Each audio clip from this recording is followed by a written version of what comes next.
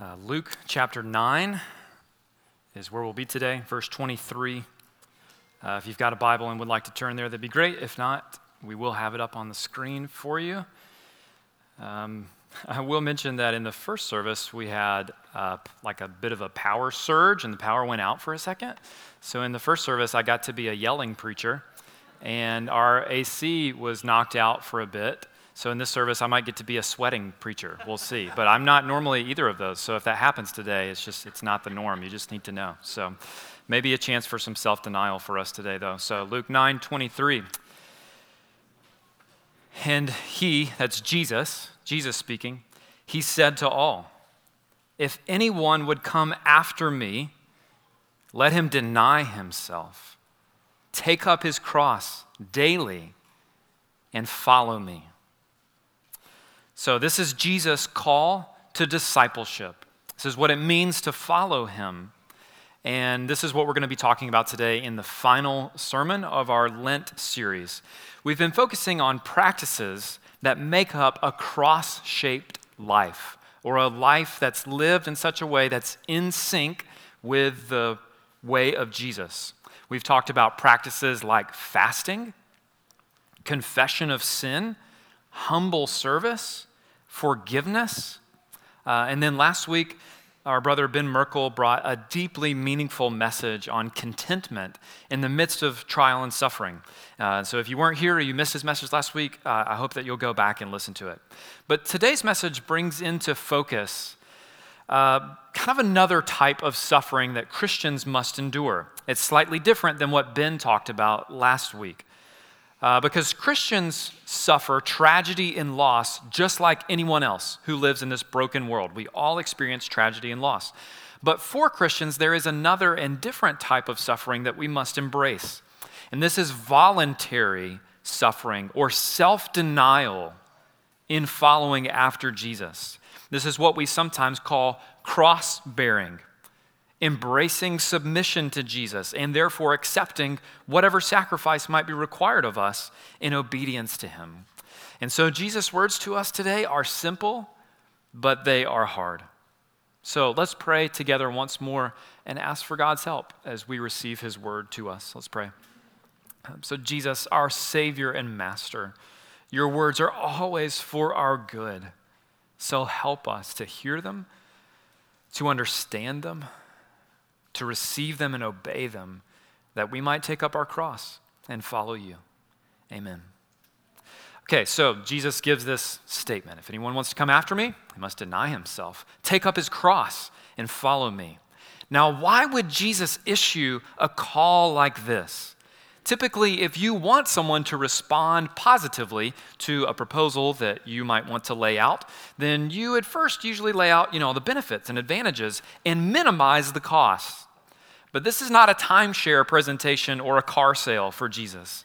Jesus starts with the costs up front, and they are massive.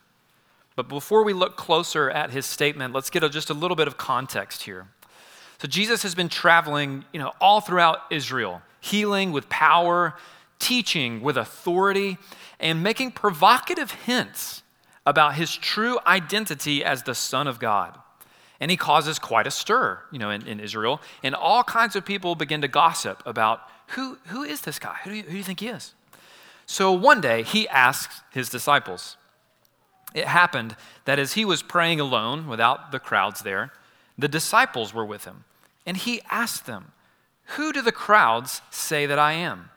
And they answered, "John the Baptist, but others say, Elijah, and others, that one of the prophets of old has risen."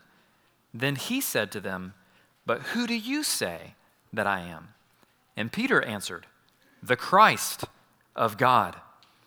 And you see in the other gospel accounts like Matthew and Mark, Jesus commends Peter. He says, "Yes, you're right. Jesus is the Christ, the Messiah, the chosen one, predicted to come and usher in God's kingdom in Israel and in the nations."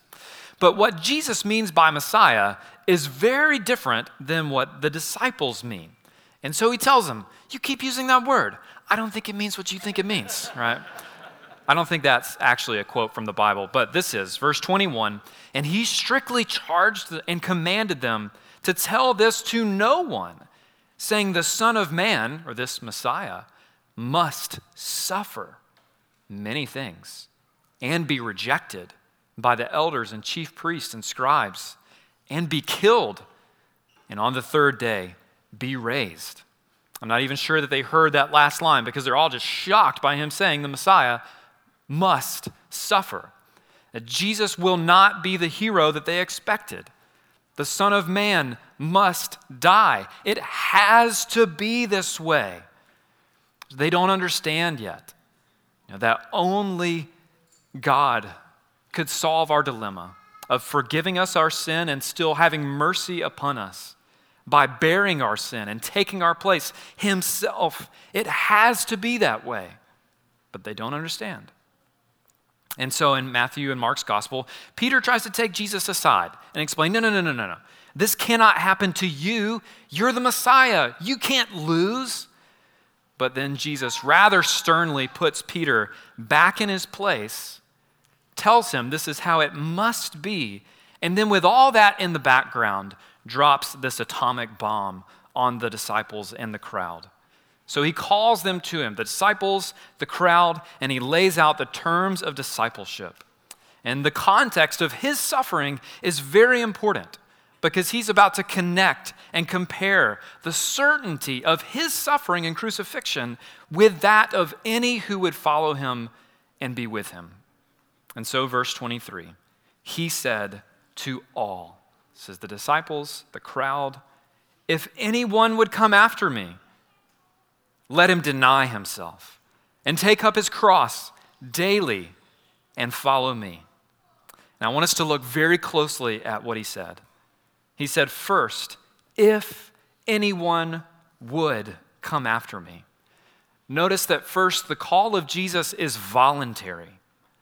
Many might look at this call to discipleship and say, well, this sounds a bit extreme. Self-denial, giving up the right to run my own life, giving up my autonomy over what I choose to do and think and feel and how I live. This is my life, isn't it? And in one sense, you're absolutely right. It is your life. Jesus is not running a military draft program. No one's forcing you to follow him. It is, in one sense, an option. It's your choice. But if you choose to follow him, if you intend to bear the name of Christian, then Jesus expects you to be all in. Secondly, the call of Jesus is inclusive. He says to all.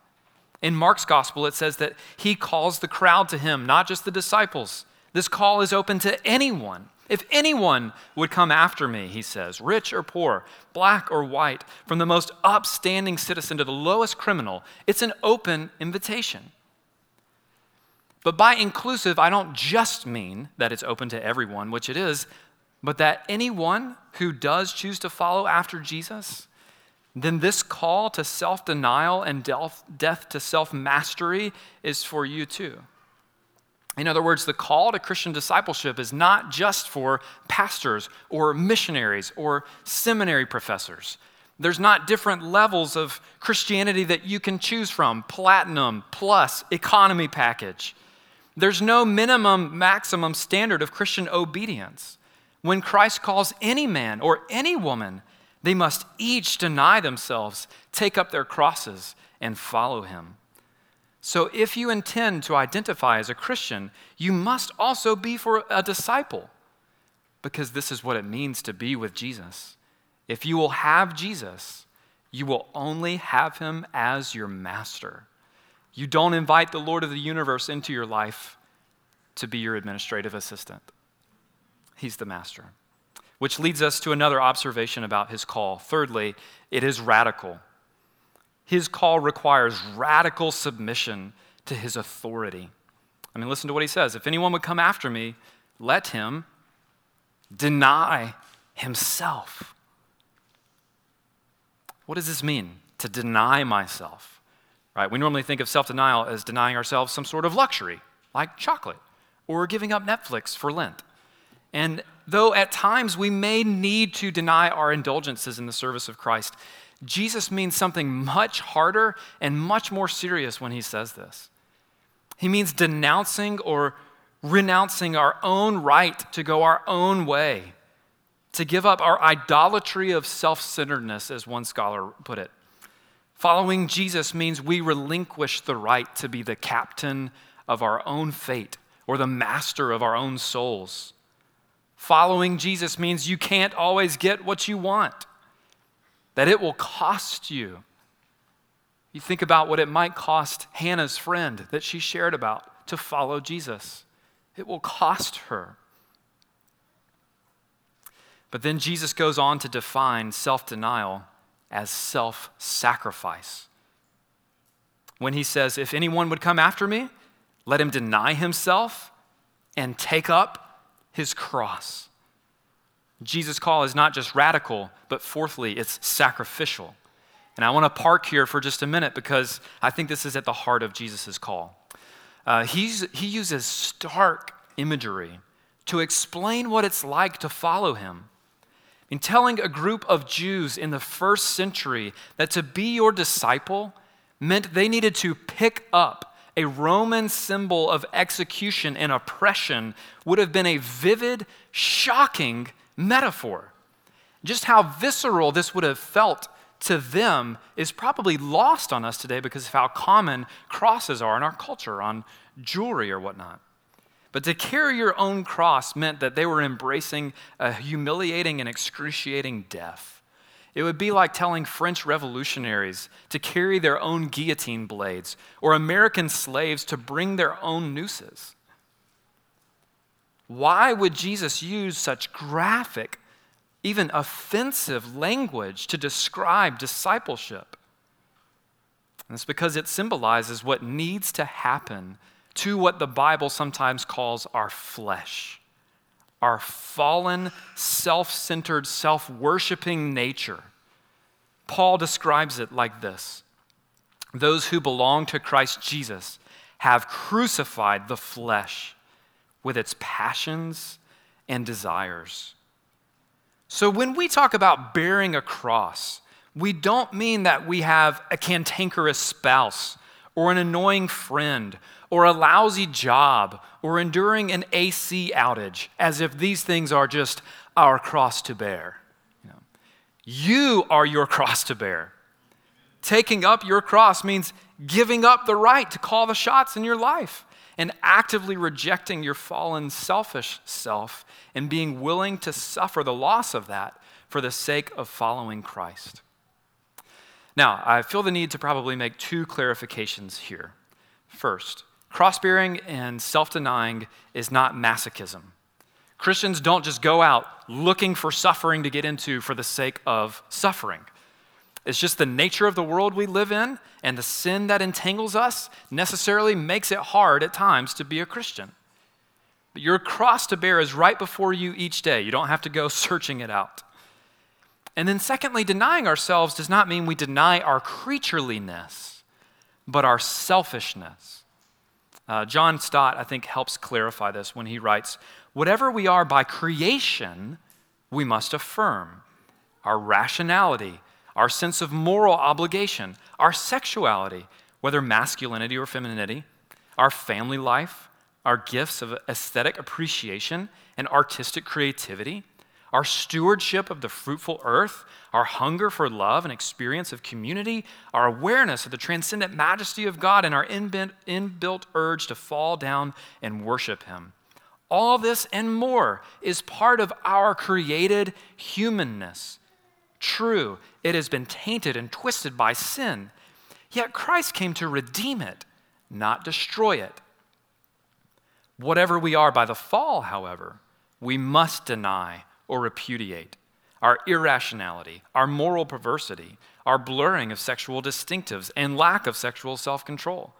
The selfishness which spoils our family life, our fascination with the ugly, our lazy refusal to develop God's gifts, our pollution and spoliation of the environment, the antisocial tendencies which inhibit true community, our proud autonomy, and our idolatrous refusal to worship the living and true God.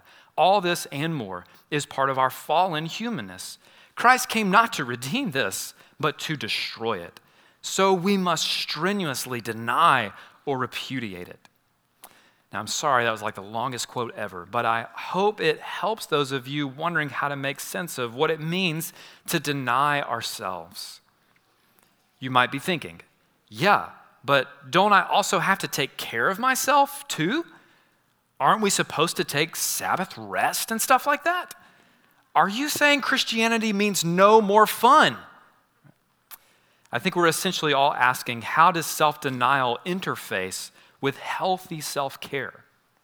And briefly, at the risk of oversimplification, I think I just want to say that there's a difference between self-stewardship for the sake of God and others versus self-indulgence at the expense of God and others. Denying ourselves is not so much denying the fact that we are creatures with limits, so much as denying the stubborn idea that we are gods without limits. Now, to clarify my clarification, this doesn't mean that sometimes obeying Jesus might not still cost us legitimate needs, sleep, time, money, other necessities. He is Lord of all. And at times we may need to forsake legitimate blessings in the service of Christ and one another.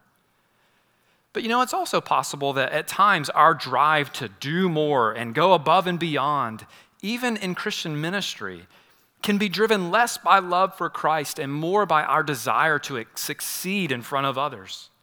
So could it be that from time to time, taking a Sabbath rest, taking time to spend with God and with your loved ones is actually a way of denying our proud and ambitious selves? You see, every area of a Christian's life is meant to be cruciform. All of our relationships and choices are to be formed and informed by a cross-like way of living. And this is a pattern all through the ethical commands of the New Testament. So like in Ephesians 5, as it applies to marriage, now as the church submits to Christ, so also wives should submit in everything to their husbands.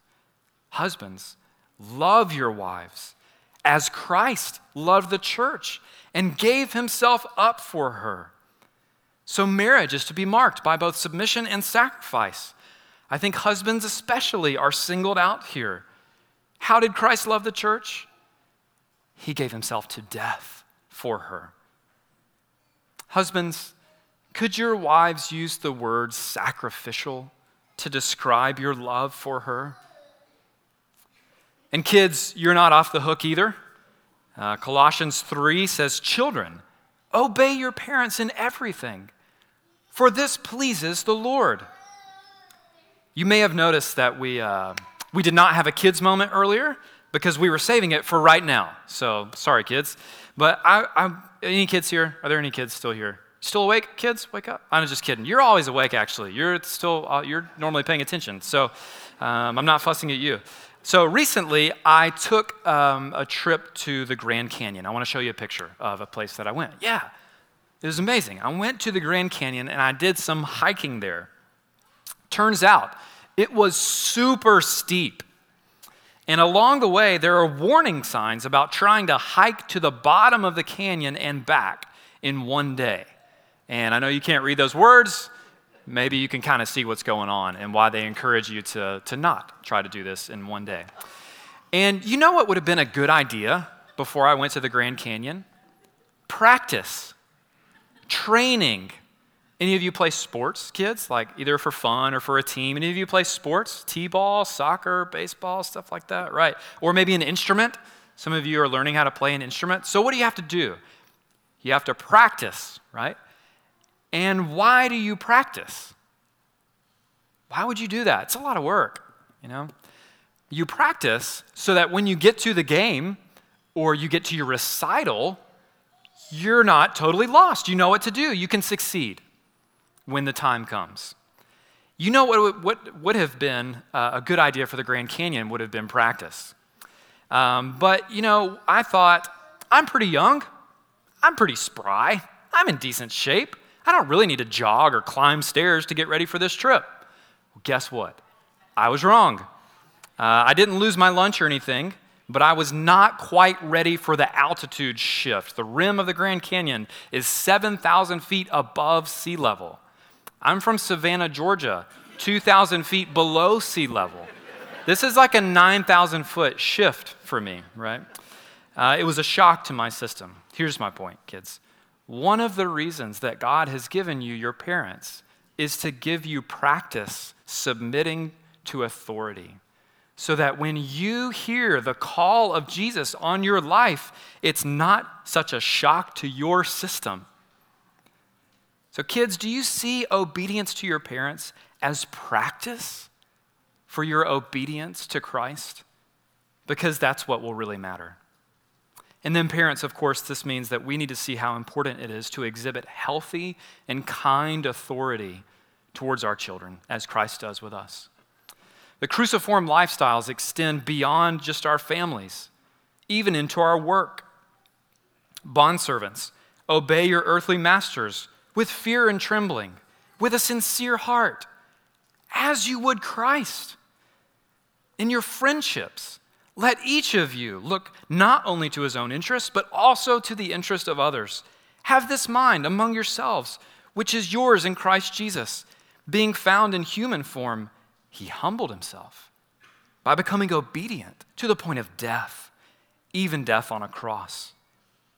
Even in our finances or our care for the poor, by this we know love, that he laid down his life for us, and we ought to lay down our lives for the brothers.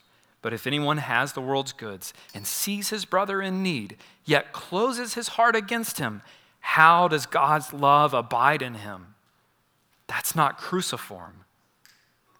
Even our work of sharing Christ, going to the nations, here and elsewhere, is cross-shaped. Paul wrote of his own life, he said, "Therefore I endure everything for the sake of the elect, that they may obtain the salvation that is in Christ Jesus with eternal glory." You see, Paul understood that in order for some people to hear and believe in Christ, he would have to suffer loss. Willingness to sacrifice is the critical link in the chain of getting the gospel to others. And this may mean sacrificing time or popularity or social comfort. For many of our cross-cultural missionaries, like Greg and Diana, it means the ease of living in this country and the enjoyment of living near loved ones. But my point is that there is no area in a disciple's life that is not to be marked by self-denial. And not just self-denial for self-denial's sake, but as a means to self-giving love. And this is not just for a one-time sacrifice, but notice that fifthly, Jesus' call is continual. He says we must take up our cross daily. This is a daily battle, a daily crucifixion, a choice that must be made over and over again in the midst of a daily temptation to do otherwise. Milton Vincent, in his very helpful book called A Gospel Primer for Christians, writes this: "I should expect every day to find circumstantial evidence of God's commitment to my dying.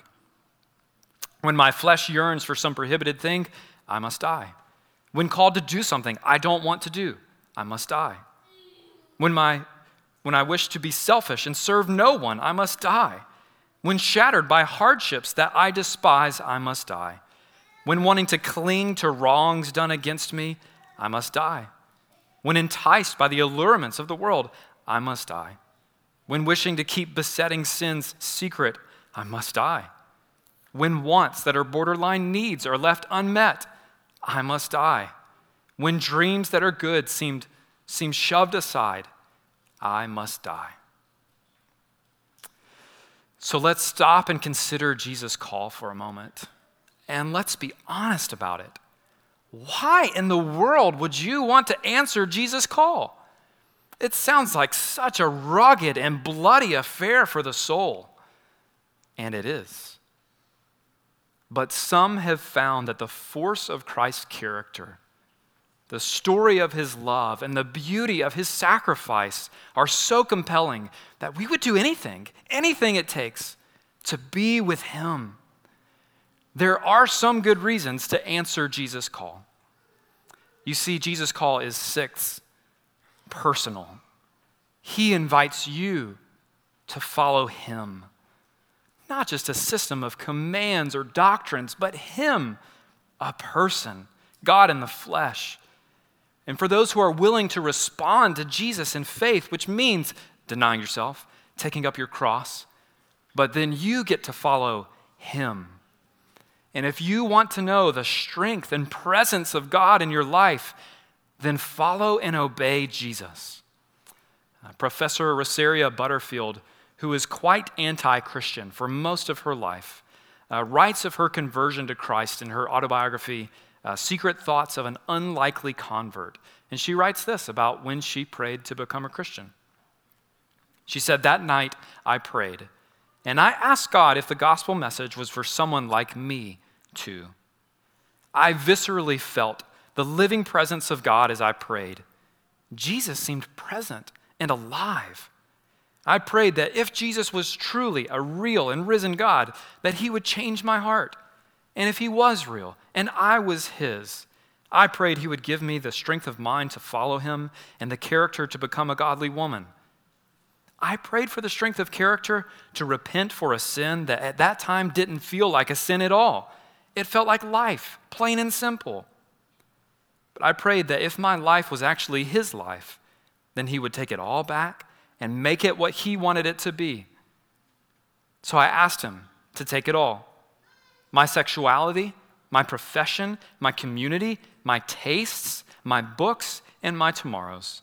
I learned that the Lord wants all of our loyalties under submission to him. In my case, my feelings of lesbianism were familiar, comfortable, and recognizable, and I was reluctant to give them up. But I learned that we must obey in faith before we feel better or different. And then I appreciate her honesty here. She says, but at this time, obeying in faith to me felt like throwing myself off a cliff. Faith that endures is heroic, not sentimental. I clung to Matthew 16:24, which is the same as Luke chapter 9, remembering that every believer had to, at some point in life, take the step that I was taking, giving up the right to myself, taking up his cross, and following Jesus. And then there's one last reason to consider answering Jesus' call to follow him. And this is somewhat counterintuitive, but it's this. His call is vital. It's vital. He goes on after his call to discipleship. He says, for whoever would save his life will lose it. But whoever loses his life for my sake will save it. For what does it profit a man if he gains the whole world and loses or forfeits himself? And I choose the word vital to mean that Jesus' call is both eternally important. You know, what does it matter if you gain the whole world but ultimately lose your own soul? And that his call is also life-giving. It's vital. We follow him because in him we find real life. We find God. We find our true purpose and we find love. Taking up our cross to follow Jesus is not sadistic. It is a passionate pursuit of life, even if it takes us through death. But with Christ, resurrection follows death. He's not interested in leaving us as mindless corpses, but in giving us a whole new way of life.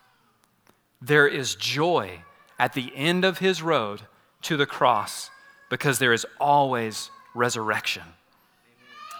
It's hard to capture it any better than C.S. Lewis put it at the end of his book, Mere Christianity, famous book.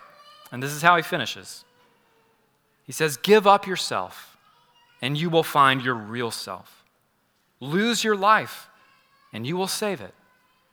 Submit to death, the death of your ambitions and favorite wishes every day, and the death of your whole body in the end. Submit with every fiber of your being, and you will find eternal life. Keep back nothing. Nothing that you have not given away will really be yours. Nothing in you that has not died will ever be raised from the dead. Look for yourself or live for yourself, and you will find in the long run only hatred, loneliness, despair, rage, ruin, and decay. But look for Christ, follow him, and you will find him, and with him, everything else thrown in. What we're about to do next, we call communion. The Lord's Supper. Why do we call this communion? It's because it's a meal that we share by faith with Christ himself. We remember that his body and blood were broken for us, and so we benefit. Eating symbolizes our faith that we are taking his sacrifice for us to cover our sins. But by eating and drinking, we also denote that we share in his suffering, that we too offer ourselves to be broken, to be poured out for him in any way that he would see fit. We forsake all because Jesus forsook all for us.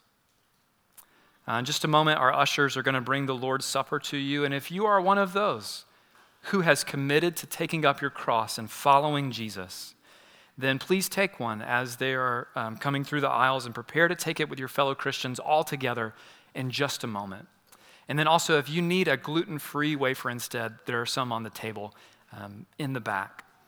But if you've not made that decision to take up your cross and follow Jesus, or if you're struggling with what it means to follow Christ, then now would be a good time for you to reflect, to pray. And maybe you could pray like Rosaria Butterfield prayed, that Jesus would make himself real to you, and that you might even give your whole life to him, because he has given his whole life for you, and his call is for you too. Let's pray. So Jesus, even as you offer these hard words to us, you offer us yourself. And with yourself, you give us the strength to take up our cross and obey and to follow. So whatever that means for us this day, this week, help us embrace it in love for you. In Christ's name we pray. Amen.